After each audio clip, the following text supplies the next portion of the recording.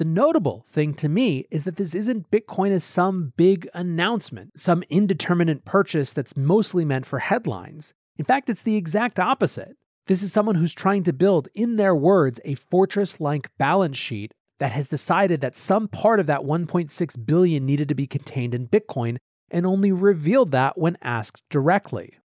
I think this shows the shift and in some ways connects the dots between the macro bid and the geopolitical bid. Welcome back to The Breakdown with me, NLW. It's a daily podcast on macro, Bitcoin, and the big picture power shifts remaking our world. The Breakdown is sponsored by Nexo.io, Arculus, and FTX, and produced and distributed by CoinDesk.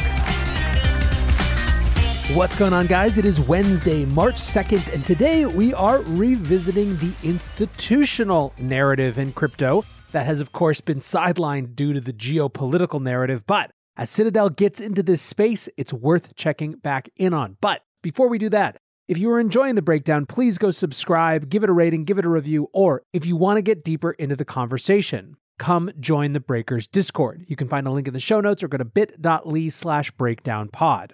Also, a disclosure as always, in addition to them being a sponsor of the show, I also work with FTX. Finally, one special sponsor this week, just in time for tax time, is Cointelli. Cointelli is here to make crypto tax reporting stress-free for both individuals and accountants. Designed by CPAs, Cointelli supports hundreds of crypto platforms and provides accurate calculations so you don't pay any extra on your taxes. Cointelli also charges no added fees for up to 100,000 transactions and offers 24/7 customer support from tax advisors. Check them out at Cointelli.com. That's CoinTelli.com. Thanks to Cointelli for joining as a sponsor of The Breakdown this week. All right, to today's show. As you guys know, I've gone over a couple times one of the big narrative shifts in this space from the, call it, macro bid in 2020 to the geopolitical bid this year. And what I mean by that is that the story of the bull market that took hold over the course of 2020 was all about institutional adoption. Now, that institutional adoption was driven by a larger macroeconomic context. It started in the wake of the COVID-19 crisis when people like Paul Tudor Jones came out with his great monetary inflation thesis, basically predicting that the incredible amount of money that was going to be pumped into the system around that crisis was inevitably going to lead to inflation, the likes of which we hadn't seen for a very long time. In that context, he personally had come to Bitcoin, and that gave a lot of other institutions narrative cover to start exploring as well. That macro bit evolved in the form of MicroStrategy, and then of course crescendoed in the beginning of 2021 with Tesla's Bitcoin buy. In the middle and second half of 2021, big global events kind of knocked that out of the way.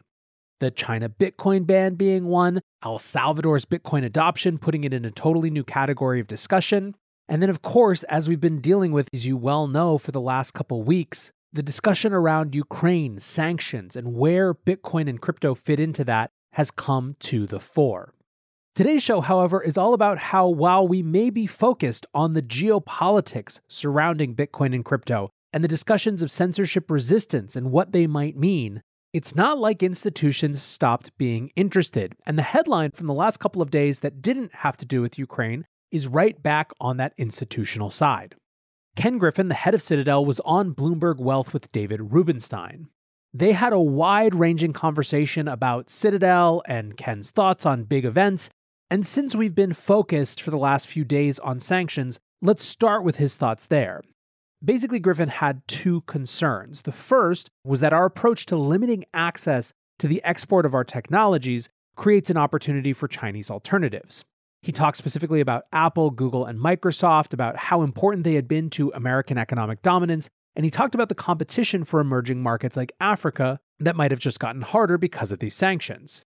He also talked about the threat to the dollar, saying, quote, "The second one is the United States weaponization of the dollar. The US dollar is the reserve currency for the world. That's an incredible asset for our nation, particularly as it faces record levels of indebtedness. When we put on the table the possibility that your dollars will become seized, or you can't move dollars, we're telling the rest of the world to embrace other currencies in their portfolio, and we diminish the value of the dollar as the reserve currency. American taxpayers are going to pay for this in the form of higher interest rates on our debt. It hurts our country in a profound way." Now, whether you like the source or not, Griffin is echoing an argument that I've heard from numerous Bitcoiners. There are lots of counterpoints, but the fact is, this is now a mainstream discussion. But then there was the set of questions that really caught the crypto world's interest, and for the sake of giving you the full picture, I'm just going to read them in their entirety. Rubenstein asks, recently you sold a stake in Citadel Securities to Sequoia and Paradigm, a cryptocurrency-related firm? Griffin says, I and roughly 50 people own both Citadel Securities and the hedge fund. What makes us different from many partnerships is that virtually the entire firm is owned by people who are here today. So our retired partners over the years, we bought their interest back to keep the firm owned by those who are active and engaged in the business today. For us, the opportunity to work with Sequoia, to have Sequoia as an anchor investors in Citadel Securities, was an incredibly compelling proposition. As both you and I know, Sequoia's had some of the great success stories in American technology, whether it be Apple or Nvidia or Google.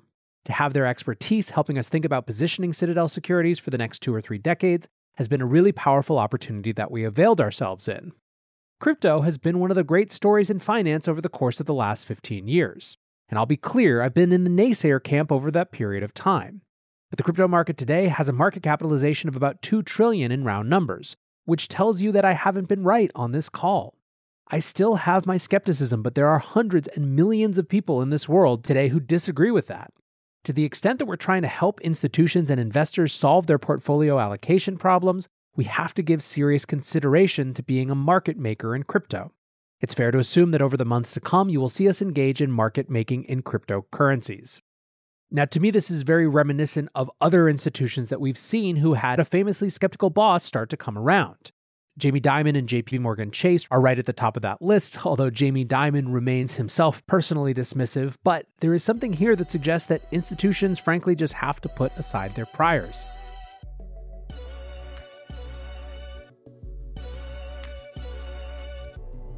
Nexo is the go-to platform for all things crypto.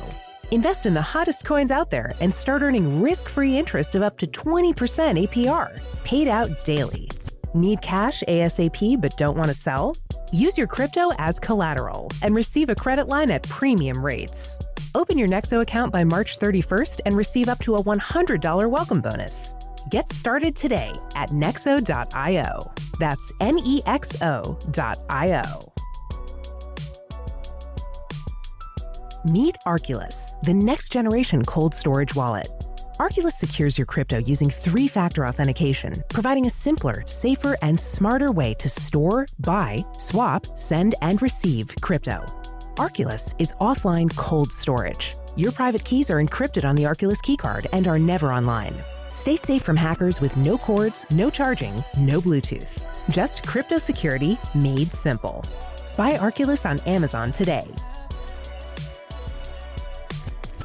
The Breakdown is sponsored by FTX US. FTX US is the safe, regulated way to buy and sell Bitcoin and other digital assets, with up to 85% lower fees than competitors.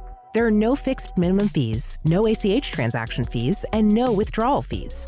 One of the largest exchanges in the US, FTX US is also the only leading exchange that supports both Ethereum and Solana NFTs. When you trade NFTs on FTX, you pay no gas fees. Download the FTX app today and use referral code BREAKDOWN to support the show. What about reactions from the crypto community? Money with Carter tweets Citadel Securities is getting into crypto. They're the #1 trading firm in the world, generating over 40% of US stock volumes. This marks the beginning of a new era. DC Investor humorously made a joke about how Ken Griffin had won the Constitution purchase from Constitution DAO, saying, "First he takes our Constitution and now he's coming directly for our bags." Frank Chaparro from The Block says someone finally showed him how much money he'll make. Funny thing is, like 5 months ago, he said he was waiting for regulatory clarity. Regulators haven't given any clarity since then. It's all about understanding what's going on and the money. The old guard uses regulation as cover not to move quickly. JP Apes said didn't really care about Ken Griffin's opinion on crypto when he faded the entirety of a historic generational bull run. Don't really care about it now. But TradFi people with 9-figure plus net worths do. Now, there's another whole dimension to this story in terms of the specifics of how Citadel might interact with crypto market structure in ways that could be good or bad. But I think to me, the much more significant thing, at least in the immediate term, is exactly what JB Apes just pointed out: the signaling to other individuals and institutions. The fact that he, in such a clear way and with no sign of ass covering, says, I got this one wrong. Now, that might have been the big story in the institutional crypto space, but it wasn't the only one. KPMG Canada, who you may remember from when they bought Bitcoin and ETH for their balance sheet in February, has just purchased a World of Women NFT for $73,000. I noted then that the KPMG Canada buy was significant not just because it was a conservative accounting institution putting Bitcoin and ETH on its balance sheet, but because they were clearly positioning themselves to be a leader to help their clients do the same. They thought it was a significant enough line of business that they wanted to get in and have experience doing it so that they could go then sell themselves having done it. This seems to be pretty clearly the same type of thing. Listen to the quote. This acquisition reflects our belief not only in the continued growth of NFTs, but in the value of World of Women and its mission.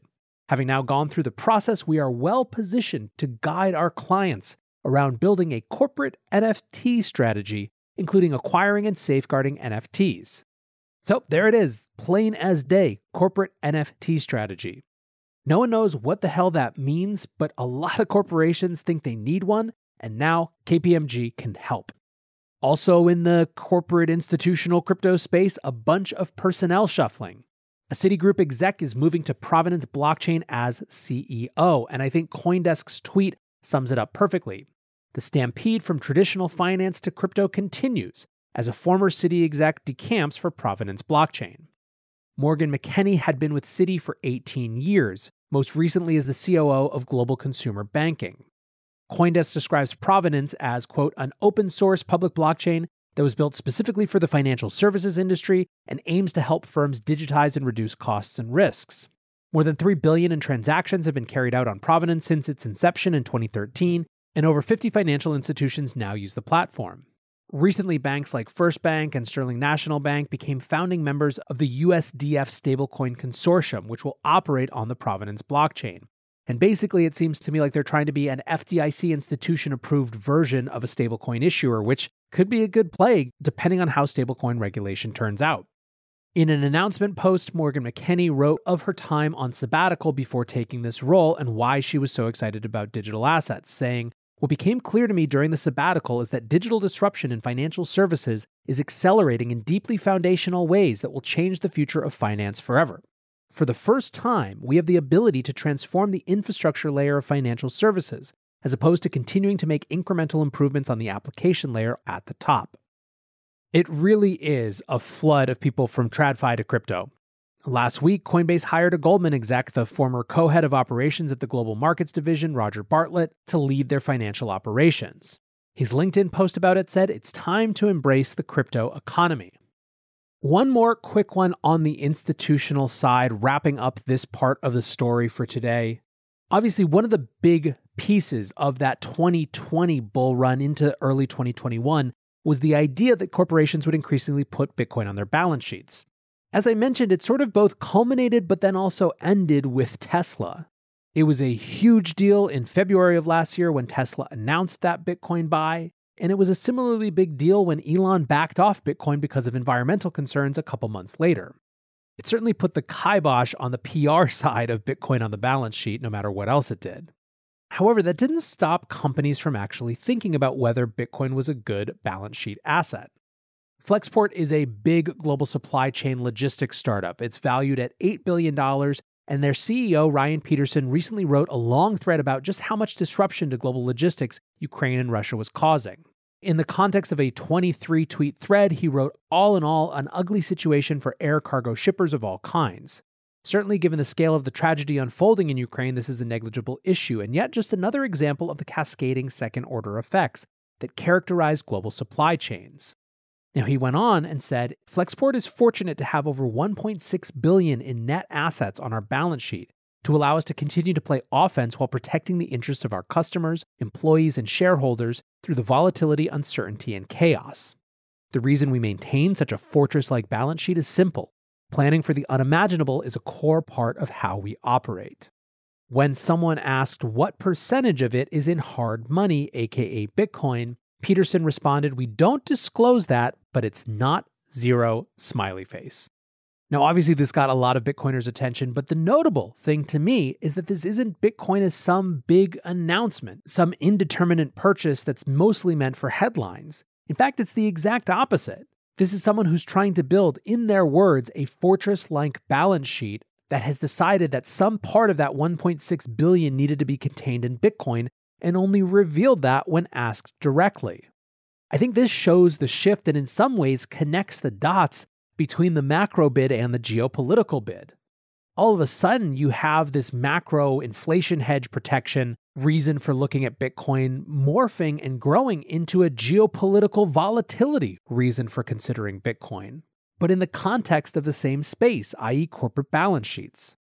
I think it's fascinating and probably reflective of some of these larger shifts that we're living through. Last one, just a quick shout out. Africa has seen one of its largest crypto fundraisers ever. Valor, a South Africa-based exchange, raised $50 million in a Series B equity round. They've processed $7.5 billion in volume since 2019 from 250,000 retail customers and 500 global institutional users.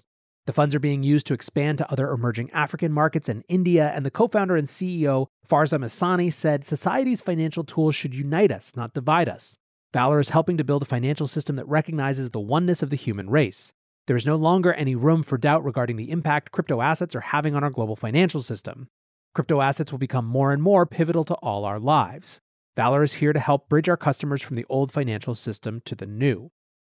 If you're listening to this show, you know that crypto as a tool for financial empowerment around the world, not just in the West, not just in developed markets, is a huge part of the reason that I remain so invested and interested in it. So it's great to see these local institutions being capitalized in the way they need to actually serve the needs of those different customer bases.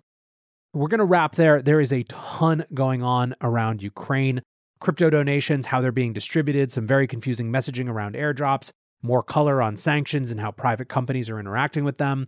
We'll have all of that and more tomorrow. We'll also check in on Jay Powell's testimony on the Hill today. But for now, I want to say thank you again to my sponsors, Nexo.io, Arculus, FTX, and Cointelli. And thanks to you guys for listening. Until tomorrow, be safe and take care of each other. Peace.